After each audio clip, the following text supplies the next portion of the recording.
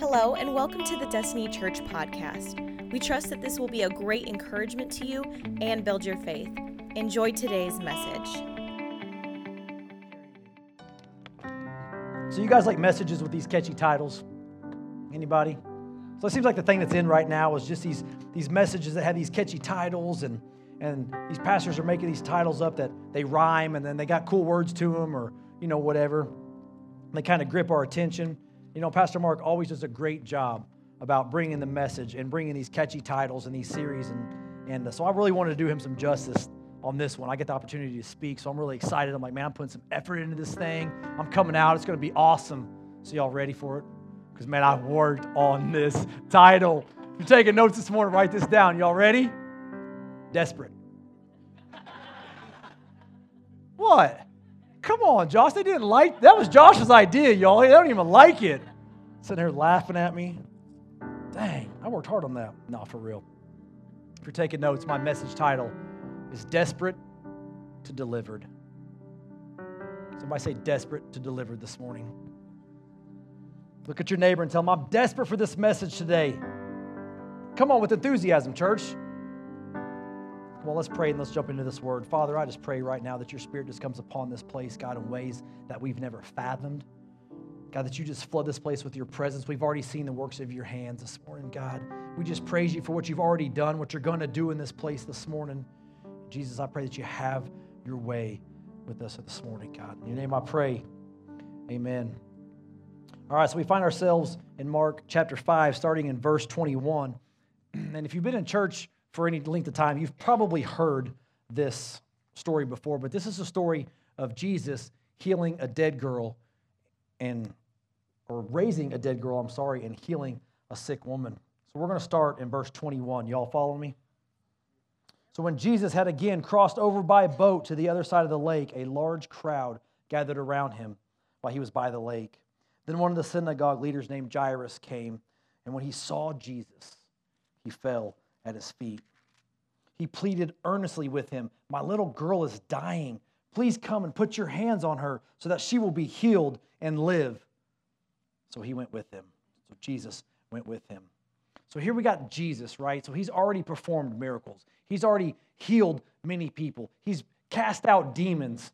He's even calmed the storm already. So these people are waiting with anticipation, right? They know who he is. He's like the celebrity, and he's coming to the shore. So they're waiting with anticipation to have a meeting with Jesus. And then we have Jairus, who's there, a broken father whose daughter is dying. And out of his desperation, he goes and he meets and he pleads with Jesus. Let's pick back up in the scripture. It says, a large crowd followed and pressed around him, and a woman was there who had been subject to bleeding for 12 years. She had suffered a great deal under the care of many doctors and had spent all she had. Yet instead of getting better, she grew worse.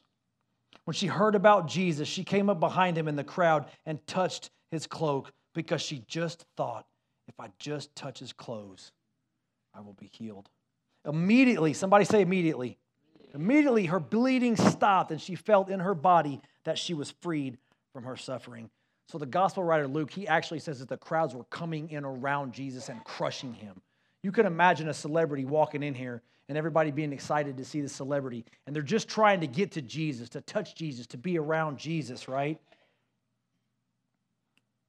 So she fights her way into the crowd.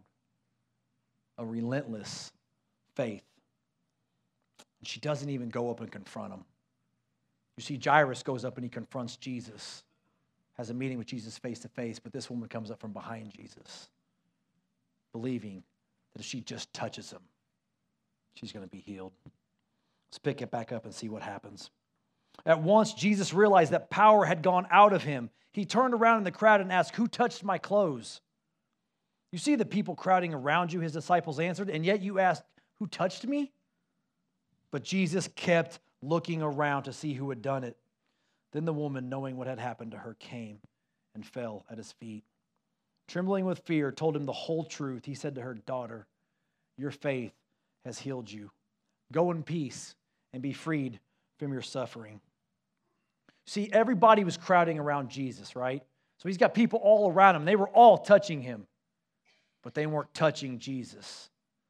Remember Pastor Mark a few weeks ago talked about proximity to Jesus doesn't guarantee you anything? This woman touched Jesus. She touched Jesus in a way where he felt power leave his body. She was desperate, and her faith drew her to the feet of Jesus, just like it did Jairus. And I love verse 32 where it says he kept looking. How many know Jesus never, ever quits looking for us, church? Never. He's never stopped looking for us. Let's see what else happens. Verse 35, while Jesus was still speaking, some people came from the house of Jairus, the synagogue leader. Your daughter is dead, they said. Why bother the teacher anymore? And overhearing what they said, Jesus told him, don't listen. Don't be afraid. Just believe. He didn't say don't listen, but I'm saying don't listen. Because you know what? There's going to be people in your life who are going to speak death over you, right? They're going to put you in predicaments. They're not going to be encouraging. They're going to lead you down a different path. They're not going to be around you. And Jesus says, don't listen to them. Don't be afraid, Jairus. Just believe. You've already heard about what I can do. Now just believe.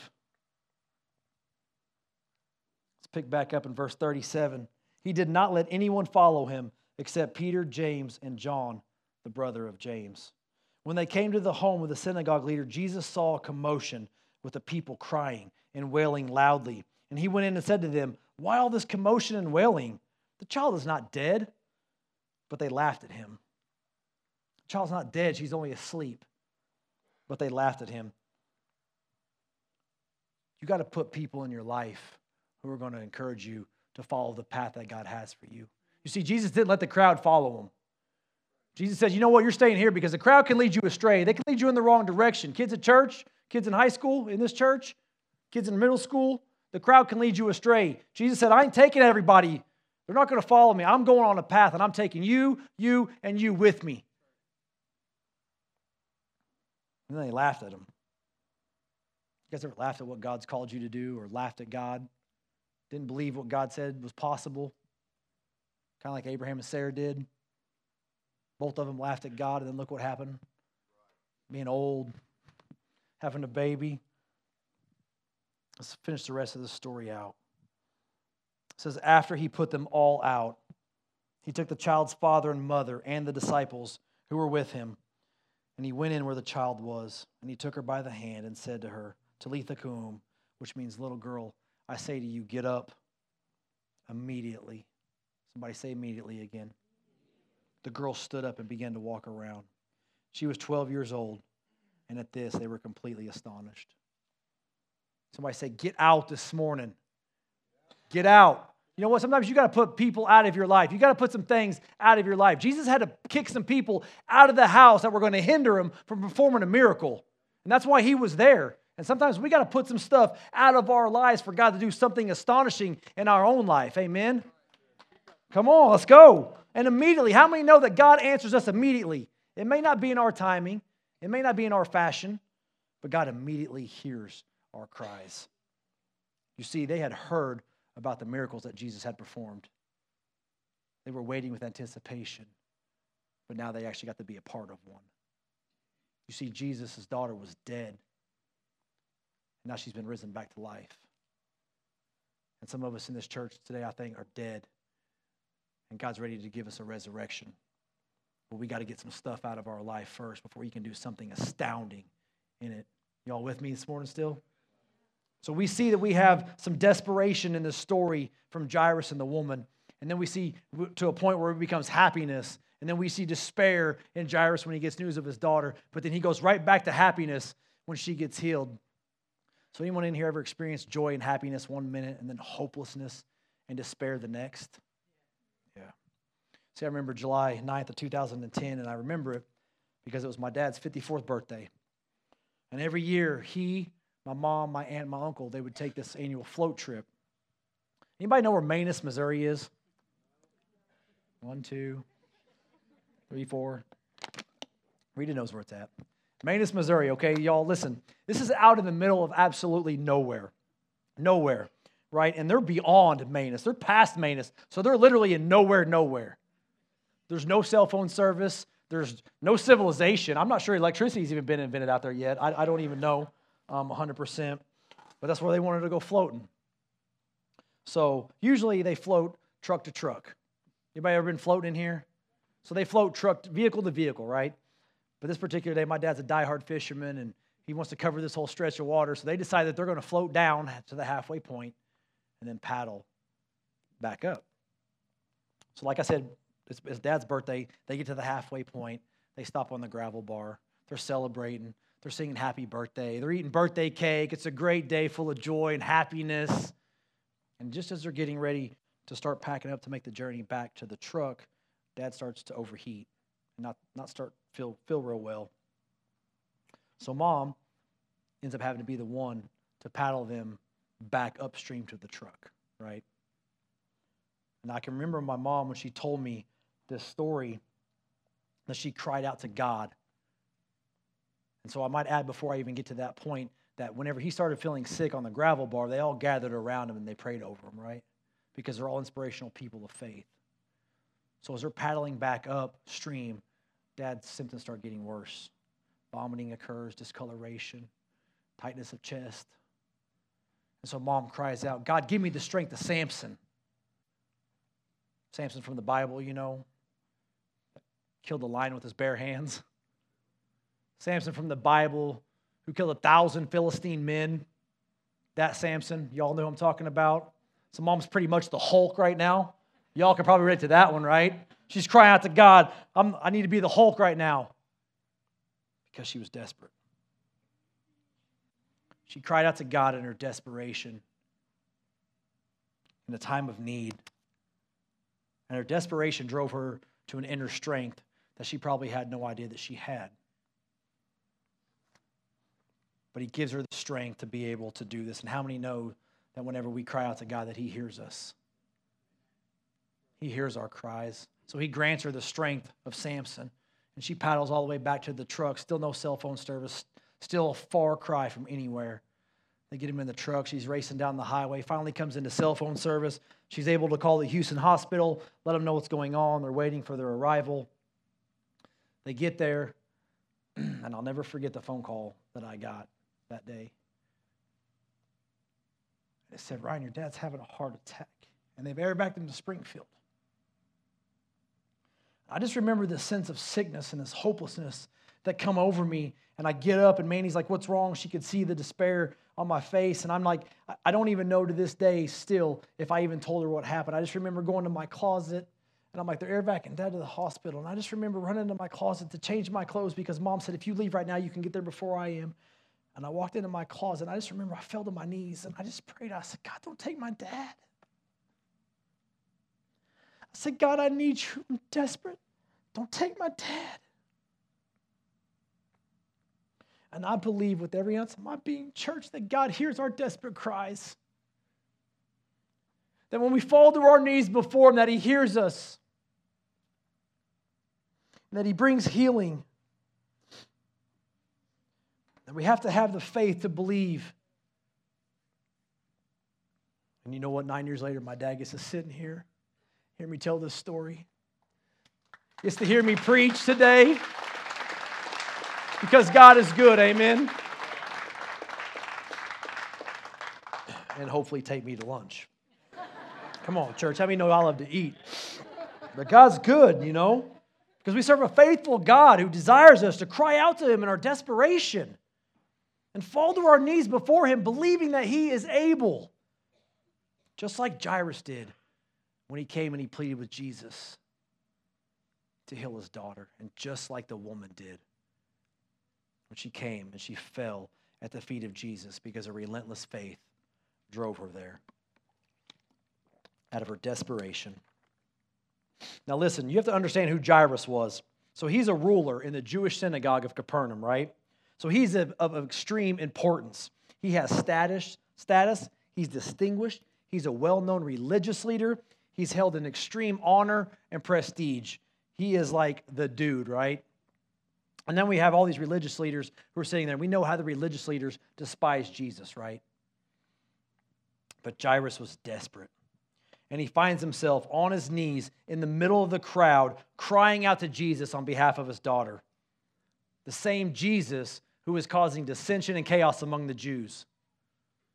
The same Jesus who these rulers are trying to persecute and crucify. But Jairus knows of the miracles that Jesus has done. He's heard of the ones that he heals, and he believes.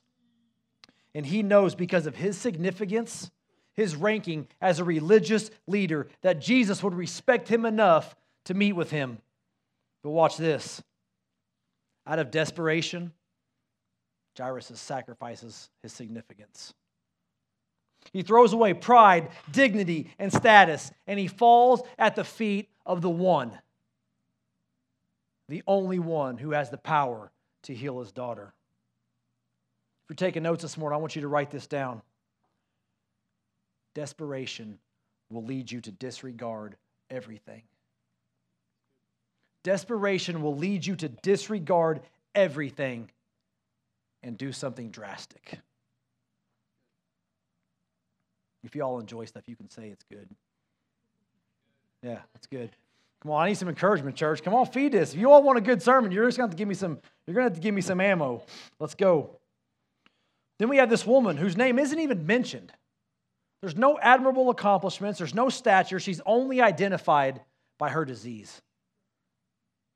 That's all she's known by. She suffered from a constant flow of blood for 12 years. She's expended all other options. She spent everything that she's had on doctors trying to get better, and absolutely nothing has helped. In fact, we learn in the text, it says that she only grew worse. You see, this woman, according to the law, was ceremonially unclean. She was considered contaminated. She wasn't permitted to enter the temple. She wasn't allowed to partake in religious ceremonies. She wasn't allowed to go to the church. She wasn't even allowed to be seen by a priest. According to the law, anything or anyone she touched became unclean. So she's banished from the camp. She's excluded from society. She's labeled an outcast, and she's living in a complete state of isolation. She's been told there's absolutely no hope. She's broken. She's forgotten. She's desperate, and she's alone. And I can't help but wonder, church, how many of us in here today relate more to this woman than we do Jairus. You see, our circumstances, our seasons, what we've been told, what we believe about ourselves, our diagnosis, our disease, they've kept us isolated, disabled. We feel that we're unclean, unworthy, we're different, that there's no hope, that we're forgotten about, that we're just left to stay broken and alone. But check out what desperation causes the woman to do. You see, she disregards the opinions of others. She overcomes the accusations and the punishment that she's been handed. She believes. She believes Jesus has the ability to heal her. And desperation drives her to the feet of Jesus. And you know what? She's delivered. Transformation sometimes only comes through our deepest desperation. I'm going to say that again. Transformation sometimes only comes through our deepest desperation. So here we have two completely opposite ends of the spectrums, two complete identities. You got Jairus, who's at the top of the religious ladder, and then you have this woman who's at the very bottom. One is socially well-known and respected. One is a social outcast and condemned. But both possess the same quality. Anyone know what that is? They're desperate. Both of them are desperate. Both were known for different reasons. One had dignity. One was disabled. One was distinguished. And one was diagnosed. But check this out. Both were determined. Both of them fell at the feet of Jesus because desperate people do what, church? Desperate things, right? They desired a breakthrough. And I love how Robert Madu puts this. He says, desperation is the door that breakthrough walks through. Desperation is the door that breakthrough walks through. Anybody ever kicked down a door? Come on, man, be real. Anybody ever kicked down a door in here? That's what I'm talking about. Man, it's got to make you feel powerful, right? You're like, bam! And you just kick that door down, and then you just strut your way in like you're somebody. That's got to feel good, right?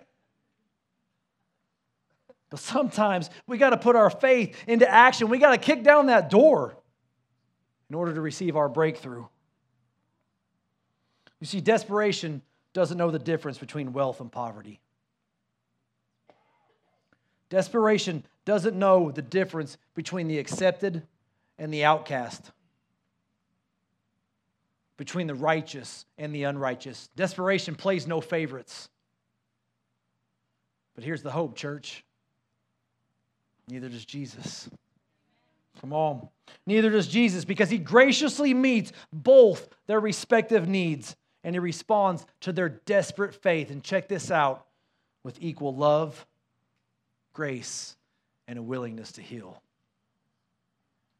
Job 34:19 says he shows no partiality to the princes, and he does not favor the rich over the poor, for they are all the work of his hands. We are all equally and unconditionally loved and sought after by the Creator. But here's the deal. They were driven into action by their desperation. They were forced to do something absolutely unimaginable, something against protocol. So what factors can we learn from these two people today? I'm going to give you 3 points today. This is 3 actions that people desperate for God possess. 3 actions that people desperate for God possess. Y'all ready for point 1? You still with me? Come on, don't forget that. I need some feedback every now and then. Let's go. People desperate for God won't give up. People desperate for God won't give up. It's not that people desperate for God can't give up, because people give up all the time. It's people that are desperate for God, they won't give up. So both Jairus and the woman were determined and desperate to have an encounter with Jesus, and they wouldn't let anyone or anything stand in the way of that. Jairus is a ruler in the synagogue. He's doing God's work. He's teaching God's law, and he's leading the people. Even himself, even he had to question, God, why are you allowing this to happen? Why are you allowing my daughter to die? But even in his doubt, even in his questioning, even in his despair, in his weakest moment, you know what he never did? He never gave up. Even when the people from his own household came and said, Jairus, don't bother the teacher anymore. It's too late. He never gave up. He wasn't satisfied taking no for an answer. He listened when Jesus told him, Jairus, just believe. Don't be afraid, Jairus, just believe. That's easier said than done sometimes, I know. Especially when we're all in different seasons of life. Y'all got those spiritual people in your life? Like, I'm not talking about your spiritual people. I'm talking about the spiritual people. You know who I'm talking about, right? The ones that, or the church people that you go to that when you're absolutely broken and in despair and you're at your weakest moment and you're frustrated and you're in agony and you just have no hope whatsoever, and you go and you pour your heart and your soul out to them and they just look at you and they kind of get that real sympathetic look, and then they kind of turn their head to the side and they just lay their hand on your shoulder and tell you it's going to be okay. It's okay, we'll pray for you. You know what I'm talking about, right? Come on. You actually leave more frustrated than when you came in. You feel worse. But you know what we can learn from Jairus? We can learn some inspiration from him because he never gave up hope. You know why? He couldn't give up hope. His daughter's life depended on it.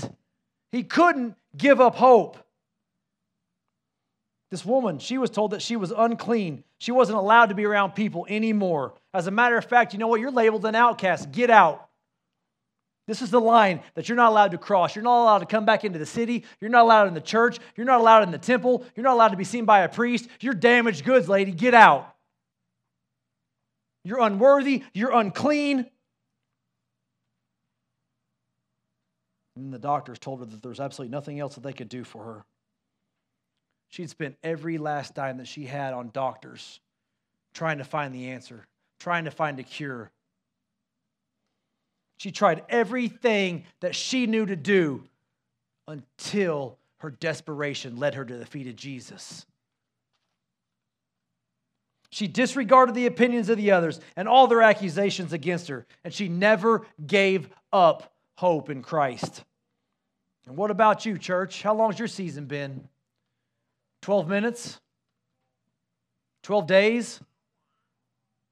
12 months? 12 years?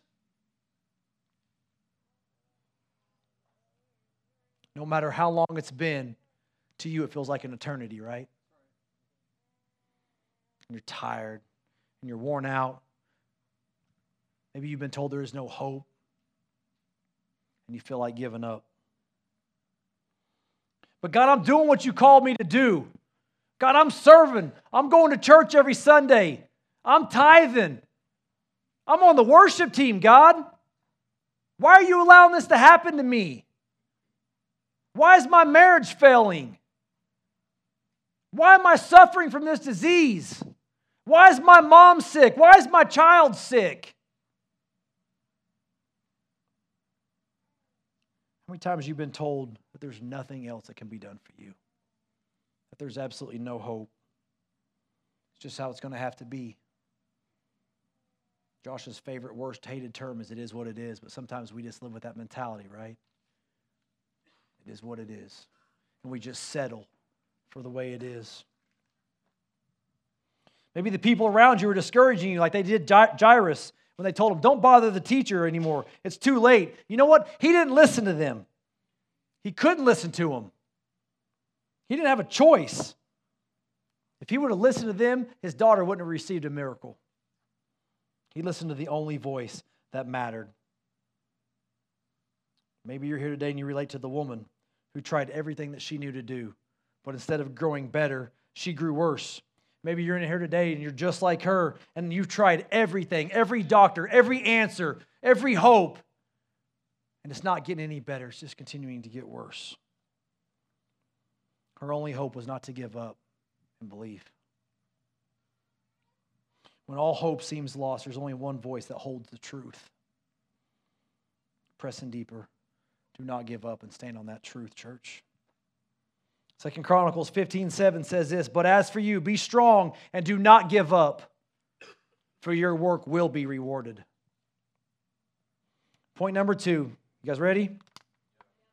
People desperate for God have to be courageous.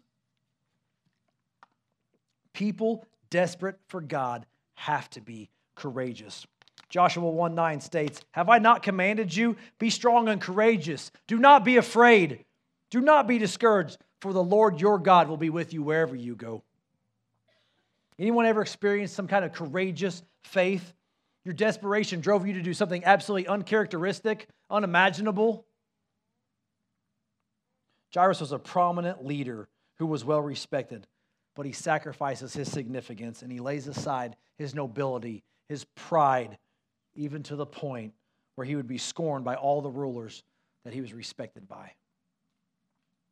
He boldly surrenders his status and his reputation because he's desperate for an encounter.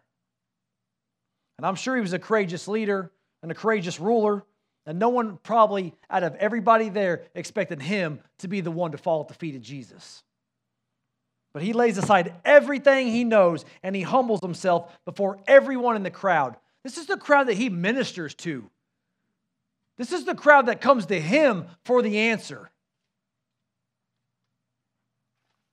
What are they going to think about their leader? Can you believe he's acting like this? Can you believe he's the one that's going to the feet of Jesus? But he was desperate enough to allow his courage to overcome their beliefs and their opinions about him. A truly uncharacteristic and courageous kind of faith, which ultimately leads to his daughter being healed. And when we're desperate, we will do whatever we have to. Whatever we have to, regardless of whatever they think, whatever the rules are. When we're desperate, we're going to do whatever we have to do. So what does that look like for us, church? I want to ask you this question this morning. What do you value more? Your reputation or your healing? Come on. What do you value more, your reputation or your healing? What do you value more, being respected, being talked about, or being delivered? What's courageous faith look like to you? Is it like the woman who didn't allow her diagnosis to keep her in solitude? That she overcame fear and punishment of what all the others thought about her and even what the law stated about her. And she came boldly into the crowd, disregarding the fact that she wasn't even supposed to be anywhere around there. And you know what she does? She does the absolute unimaginable. She touches Jesus. This unclean, filthy woman reaches out and she touches Jesus. And how many are thanking God Jesus isn't a germaphobe right now? Come on, you imagine the disciples going to Sam's and carrying 55-gallon drums around, from Ephesus to Colossae. Every time Jesus touched somebody, he had to take a squirt of hand sanitizer. But thank God Jesus doesn't show favorites. Because this woman is unclean. She's unworthy. She's contagious. She's disgusting in the sight of the community. She's been forbidden for 12 years not to touch anyone. Nevertheless, to touch anything that someone else might touch and make them unclean. I want to tell you this morning. Desperation has the ability to overpower rationality. Desperation has the ability to overpower rationality. Now that's some unrelentless, crazy courage, right? To go touch even God himself. And we see how her desperation drove her to courage. And courage drives her to the feet of Jesus, where she gets her miracle. You see, courage is the ability to do something that frightens one. It's the quality of mind or spirit that enables a person to face difficulties. It's strength in the face of grief and pain. And a courageous, desperate faith that has the power to deliver you. Both their circumstances summoned some kind of courageous faith that even they were probably unaware they possessed. But people who are desperate for God take courageous, drastic chances. Kim, I want to have you come forward as I get ready to go into point number 3. So I begin to close this message out. Point number 3 is people desperate for God move in faith. See, Jairus was a man of God. He believed in God. He could have just prayed for God to heal his daughter. But faith drives him to the feet of Jesus. Faith drives him to go through the middle of the crowd and humble himself and throw himself down in front of Jesus himself. And his desperation ignites this faith that's put into action. And the Bible says when he saw Jesus, you know what? Saw is an action. He was looking for Jesus in the crowd. He was putting his faith into action and he was moving. And it says when he saw Jesus, he went right to him. His daughter was dying from her disability. But desperate faith put into action brought deliverance. That's good in itself. I'll say it if you guys won't. This woman could have stayed content with the way it was. She could have continued to live in despair, abandoned, and disabled. But her desperate faith drives her across a boundary line that was set before her. To overcome the doubt and the fear that she had to endure for 12 years. To push and to force her way through the crowd. And I'm sure being overpowered at times. I'm sure getting pushed back a couple times and having to continue to fight her way. I don't know how big she was. I picture some 80-year-old frail little tiny woman just making her way through the crowd. Not settling, being persistent, relentless in her pursuit after Jesus. Believing with every ounce of her being if she could just touch him. And you know what she does? She touches him. She receives her miracle. Can you imagine what Jairus is feeling at this time? The desperation and the urgency of getting to his daughter. And here's Jesus stopping to heal this unclean woman. This disgusting, unclean woman who most likely him and all the other rulers have condemned and kicked out of the camp. Not only the fact that Jesus stops to heal this woman, but he stops and he takes time for her, time to talk with her and to hear her whole story. What? Her whole story? Okay, a man's whole story would take 2 minutes. His whole life story would take 2 minutes. And you know what? 2 minutes to Jairus is an eternity. That's 2 minutes too long. I'm just saying, y'all women are a lot more detailed than us men. Come on. Bro, I'm just telling you right now, I love my wife. But if you're going to have a conversation with her about her day, nevertheless, her life, come on, church. You're getting every detail from 4:45 a.m. to 11. The color of the grass, how many birds she saw, what was on the school bus. Jesus takes time for this one. He takes time for everyone, and he hears your whole story. And Jairus has to sit there in agony and watch Jesus have a conversation with this woman, all the while his daughter's dying. Not only that, but Jairus has to watch her receive a miracle. At the exact same time, he gets news about his daughter's death. See, Jairus had to be heartbroken, discouraged, frustrated. Jesus, if you wouldn't have just stopped to help her. Jesus, if you would have just kept moving with me to my house, my daughter wouldn't be dead right now. Maybe you're like Jairus in here this morning and you're broken, you're frustrated, and you're in pain, and you're in agony, and you're watching God move in everyone else's life, and you're wondering why he's not moving in yours. And you're watching them get their miracle, feeling like he's forgotten about yours. Can I say this for a second, church? See, we're moved into action by our faith, which is driven by our desperation. Does that make sense? Y'all follow me on that? But check this out. God is moved into action by our faith. God is moved into action by our faith, even when he's in the middle of doing something else. Because as we read on in the story, we see that Jesus is always on time. Unlike me, he's always faithful. And Jairus still receives his miracle. And I believe this wholeheartedly, church, is because both were desperate and both were determined. Both had faith. But I believe it's because they let their desperation drive their faith into action. They had to do something. Jairus had to move through the crowd to get to Jesus, to find Jesus, to look for Jesus and plead with them, and then humble himself in front of everybody there.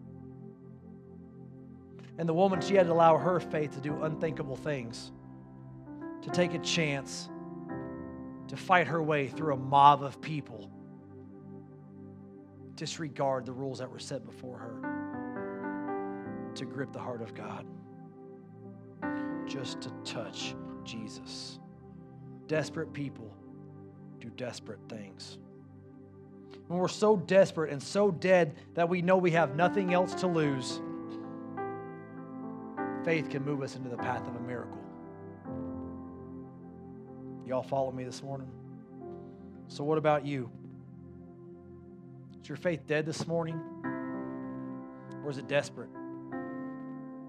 Are you waiting on your miracle? What about your faith? You say, oh, I believe. Jairus and the woman believed, church. But they had faith. But faith alone wasn't enough.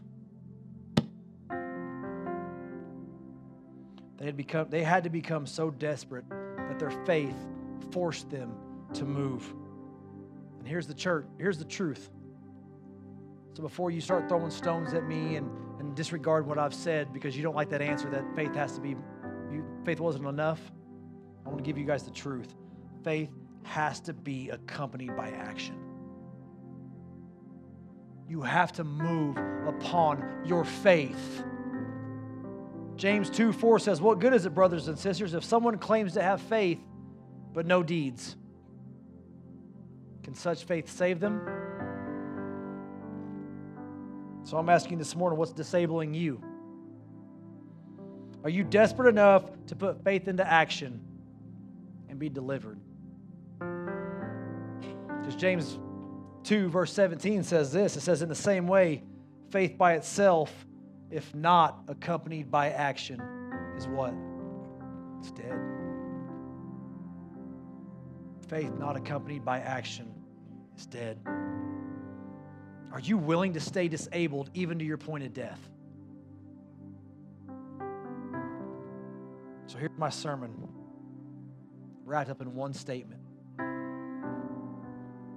If you don't get anything else from today, get this right now. Your desperation has the ability to disable you or to deliver you. Your desperation has the ability to disable you or to deliver you. How desperate are you? Thank you so much for joining us. Special thanks to those of you who give to this ministry. It's because of you that this ministry is possible. You can check out the link in the description to give or visit destinychurch.me/give. Don't forget to subscribe and share with your friends. We love you and have a blessed week.